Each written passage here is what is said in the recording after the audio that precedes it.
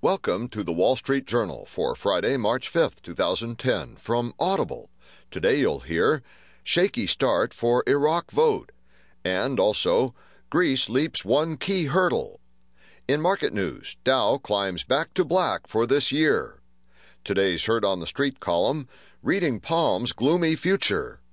Plus today's editorial, in Ahead of the Tape by Kelly Evans, hints of light in dark days of the jobless. And from Personal Journal, 5 reasons tax shelters are more important than ever.